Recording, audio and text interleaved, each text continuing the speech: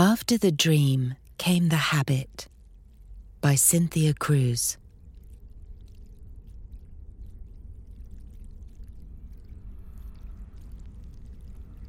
I woke last night in a river.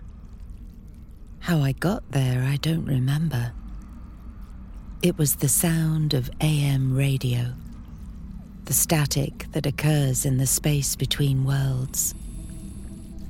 Like turbulence or vertigo, and in that blackness I went searching for my mother. This is the problem with the body. It's like swallowing a drug or weather or the mind under duress. You never know what is going to happen.